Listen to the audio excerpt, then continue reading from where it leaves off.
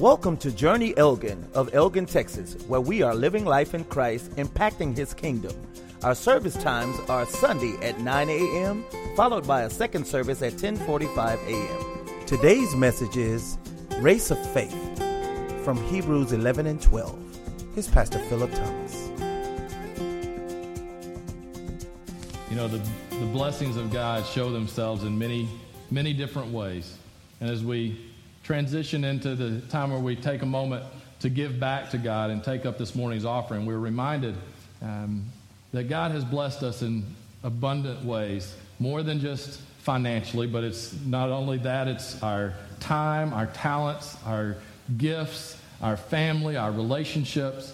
All of those flow from God, and He calls us to be good stewards of all of that. And so as we take this morning's offering, we're reminded that not only is it about being good stewards of our financial resources, but it's about being good stewards with all that God has given us. And what a privilege it is to be part of God's mission to the world, that He calls us to partner with Him, and we do that by being good stewards of all that we have. So let's go to the Lord in prayer as we prepare to take this morning's offering.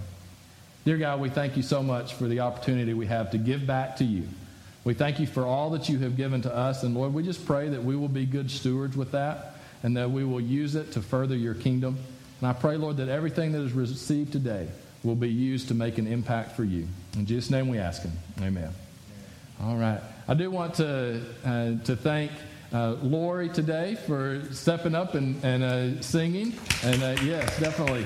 And I know she was a little nervous, but she's been practicing. And I also Olivia has been singing with us now for off and on for the last few months.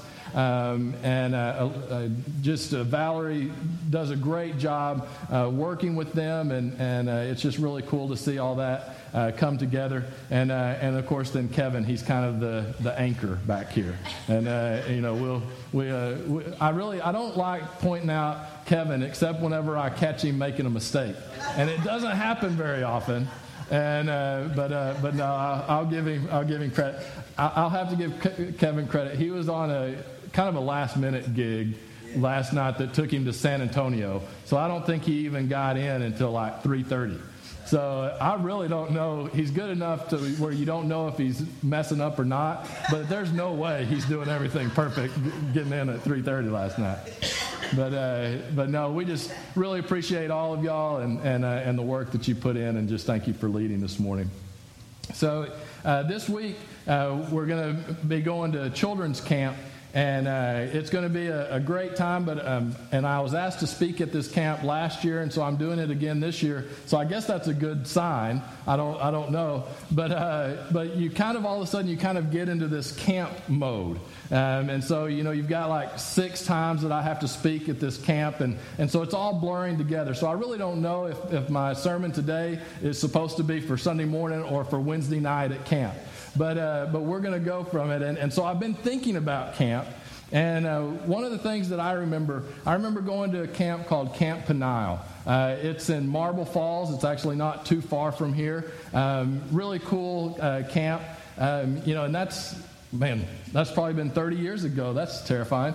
30 years ago. It's amazing how in 30 years, whenever you look back, if you were just kind of didn't have any context and you looked at how kids were treated 30 years ago and what kids were allowed to do 30 years ago and what they're allowed to do now, you'd be like, we didn't care if kids lived or died 30 years ago. Like there's so many more protections and things like that. And I say that because there was this swing at Camp Peniel.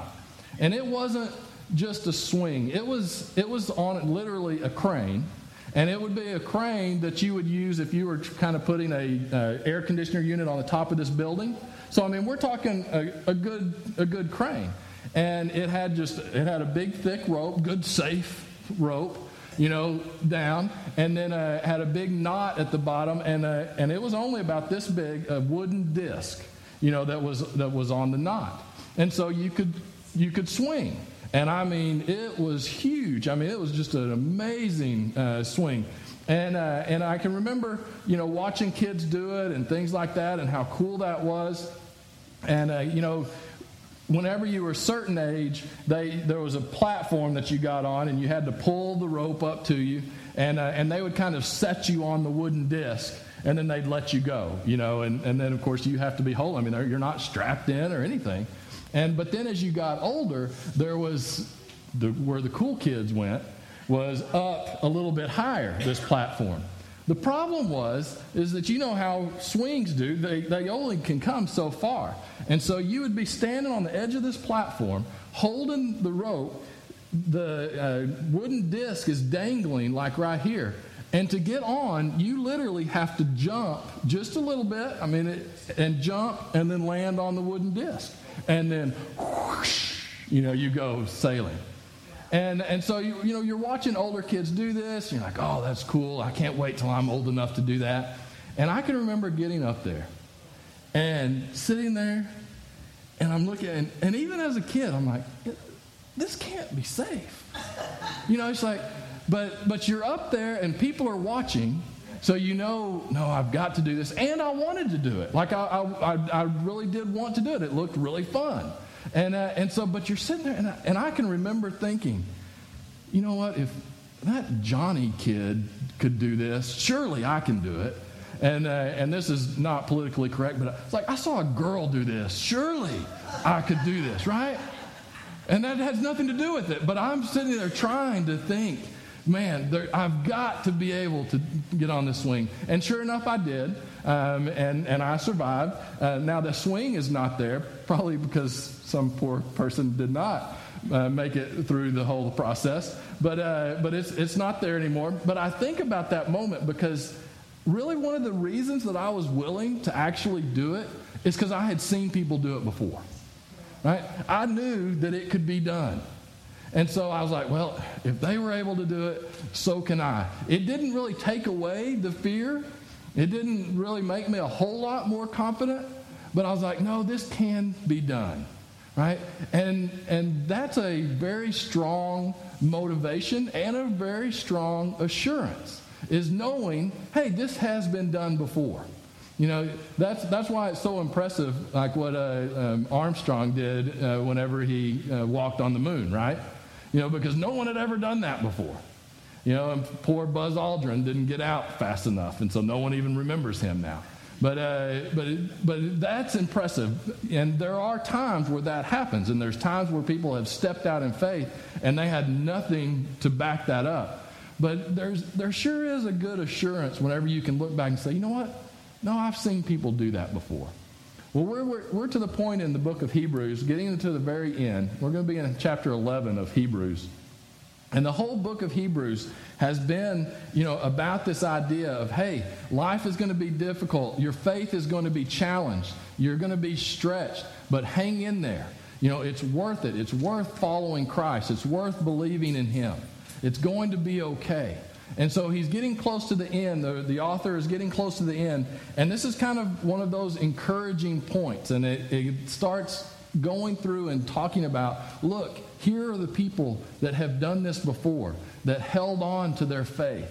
And so in chapter 11, starting in verse 1, we're just going to do 1 through 4. It says, now faith is being sure of what we hope for and certain of what we do not see. This is what the ancients were commended for. By faith we understand that the universe was formed at God's command, so that what is seen was not made out of what was visible. By faith Abel offered God a better sacrifice than Cain did. By faith he was commended as a righteous man when God spoke well of his offerings. And by faith he still speaks, even though he is dead. All right, so the author has been making the case for faith, making the case of who Jesus is, that Jesus is the high priest, that we have new life in Him, that, hey, there's going to be difficult times, but hold fast.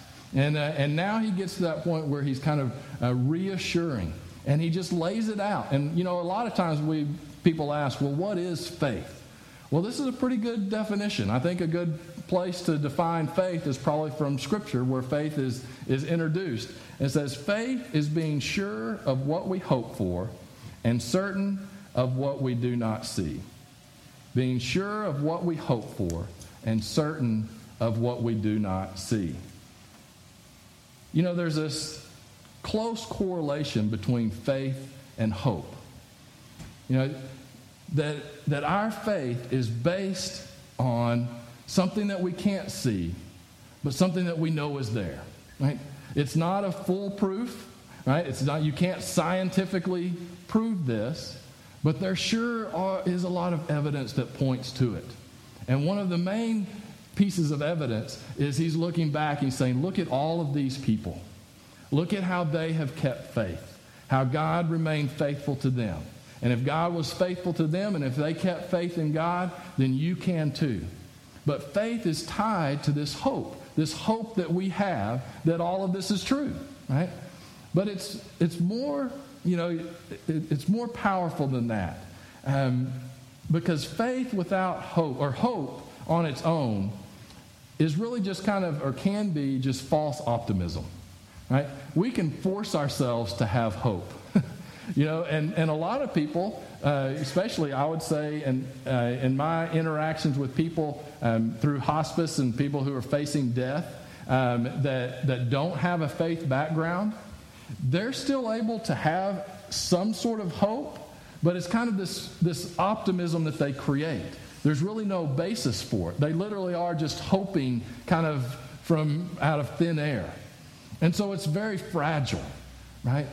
Well, our faith is based in a hope that God is truly who he says he is. It's based on something that we believe is true, right? That's totally different. Like our hope, we look forward than saying, you know what, God is going to take care of everything. Everything is eventually going to be made right. That God is going to give us the strength and the endurance to make it through each and every day. That's what our hope, it's built on something that is tangible. And that fuels our faith. And I think that's important for us to remember that our faith, it's not just out of thin air. That we can look back and we see how people have been faithful to God and God has been faithful to them. And this passage, it introduces that. And again, remember this audience. This audience is a group of people that are starting to experience persecution. Right? And so the writer is saying, hey, remember that this is not something new. You know what? God has been with people who have been persecuted before, and he's going to be with you as well.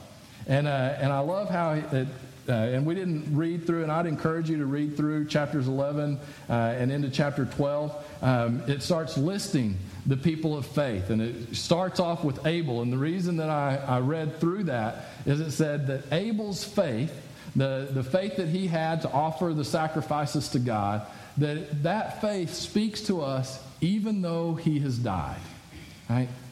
That the faith of those who have preceded us give us hope today and can strengthen our faith.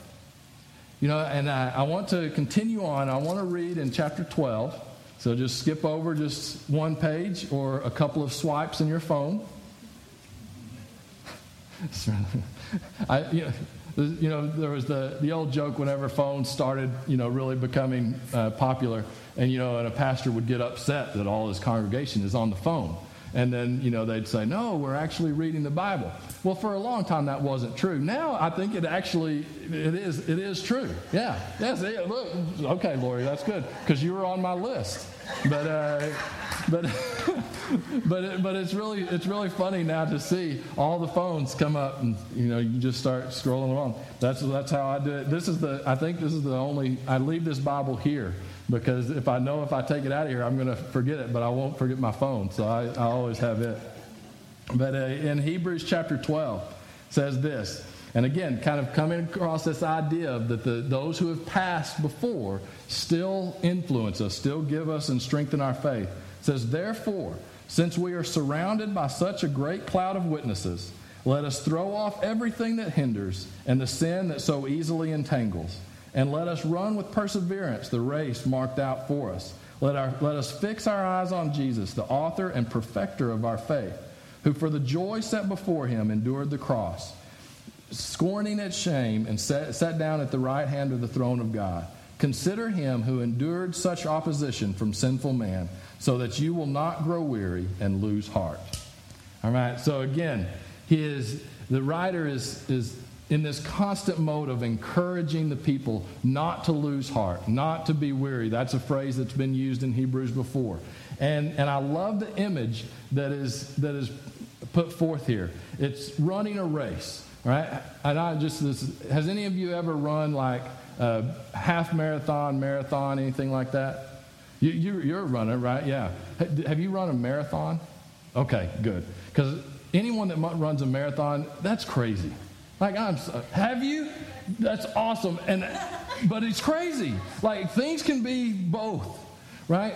And I've always been just unbelievably impressed with someone that could, one, dedicate themselves to the time required to prepare for that race, but then to actually run that race, because you don't, I'm assuming in training for a 26-mile marathon that you don't get up and run 26 miles every day, right? You're working it your way up so that whenever you get to that race, you think and you've prepared enough, you're like, no, I think I can make it 26 miles. I may not have run that, the week before, but I've prepared myself to do it. And so that's kind of the illustration that's being used here, is this running this race and persevering. And I've experienced this a long time ago when I used to run, because I was forced to run to be in athletics. And, that as you run, your body obviously starts getting worn down. And you start to get to that point where you're just like, okay, that's it. I'm done. But then if you persevere, if you keep going, you'll get a little burst of energy. And you read about it all the time. And that's how people are able to continue to push themselves for 26 miles. And it's just really incredible. And I love that image because there's so much that's speaking to of our life, right? That we have to persevere through life. That there's times that we just want to check out. And there's going to be times that we want to say, you know what? It's not worth trying to live this life that God has called me to live. I just don't want to do it anymore. And he's saying, no, persevere, keep up. And he says that there's this cloud of witnesses that are there. And he's talking about all these people who have gone before, who have run the race. And I love that picture. If you've ever watched like the Boston Marathon or any of those marathons, the finish line, just tons of people are gathered, right? And they're watching the runners come. And I want you to put that in this scripture's context. So as we're running this race of life, there at the end is this cloud of witnesses that are there waiting for us. But in the center of that cloud of witnesses is the author and perfecter of our faith, Jesus Christ.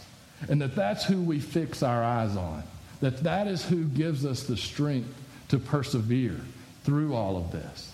And what's really cool about that is this cloud of witnesses, all of these people, none of them are perfect. All of them have lots of flaws. All of them have messed up. All of them at some point in their race, they wanted to check out. But they chose to keep going and chose to persevere. And so now they finished the race, right? And now they are with the one who is the perfecter of the race, who is the perfecter of their faith. And so in a sense, now they're being made perfect in him, right? And I love that analogy because so often I think we get really frustrated with ourselves. And we look at people who, are our mentors in our faith, and we say, man, I could just never do that. Because sometimes we put people on platforms and idolize, and they're just people, just like us, right?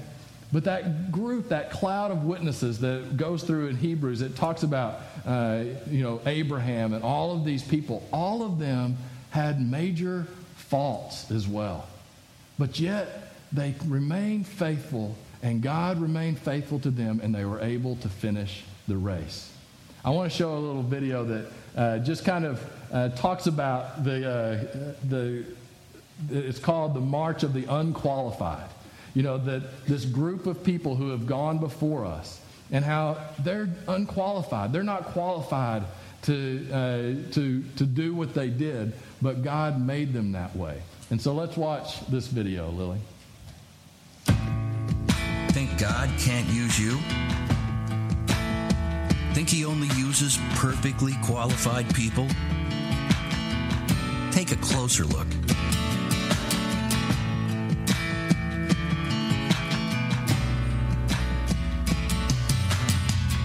Moses was not a great speaker.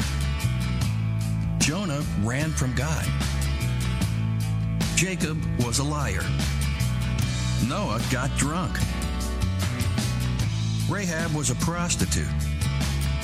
David had an affair. Jeremiah was depressed. A lot. Solomon was rich in wisdom, but poor in lifestyle. John the Baptist was just plain poor. Timothy was too young. Abraham was too old. Lazarus was dead. Sarah was barren. Naomi was a widow. Gideon and Thomas both doubted. And so did Sarah. Peter lacked self-control. James and John were self-righteous. Paul had a short fuse. Well, so did Peter and Moses. Actually, lots of people did. God's army isn't perfect. It never has been. It's the march of the unqualified. Get in line.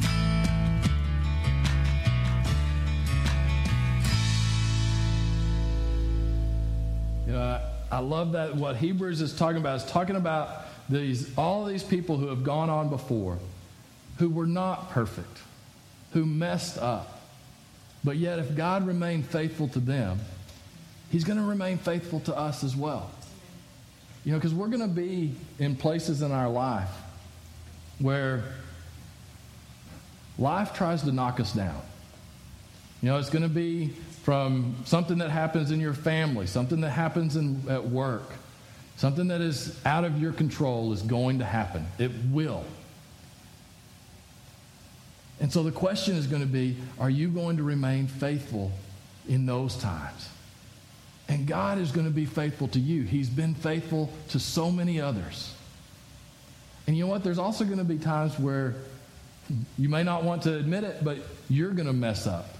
And it's going to be the direct result of a decision or an action that you do that's going to really start messing with your life. Right? And it's very easy to get bitter at that and say, well, God, why did you allow that to happen? Well, because you made that choice, right? But if you'll step back and think about it and allow God to forgive you and allow God to restore you and continue to remain faithful to him, he will. We just did a list of people who sinned and did things that in a lot of times that churches today would probably say, you know what, you're not really qualified to be here. Right? But yet, they remain faithful to God. It doesn't excuse their actions, and all of them paid consequences for the things that they did. But they chose to remain faithful to God, and God will remain faithful to them. Life can be like that river. It can be unpredictable, can be challenging, and there's going to be times that it's going to push us to abandon our faith. And you know what? People have great arguments to abandon your faith. You say, well, what do you mean? You can't prove it. Right? Well, we know that. Scripture is very honest with that. It says, yeah, we can't prove this, but just because you can't prove something scientifically doesn't mean that it's not true. And our faith is based in a hope that we have in God, that God is going to make everything right, that the injustice that we face, the difficulty that we endure in this world, that God is working through that and he is going to make everything right.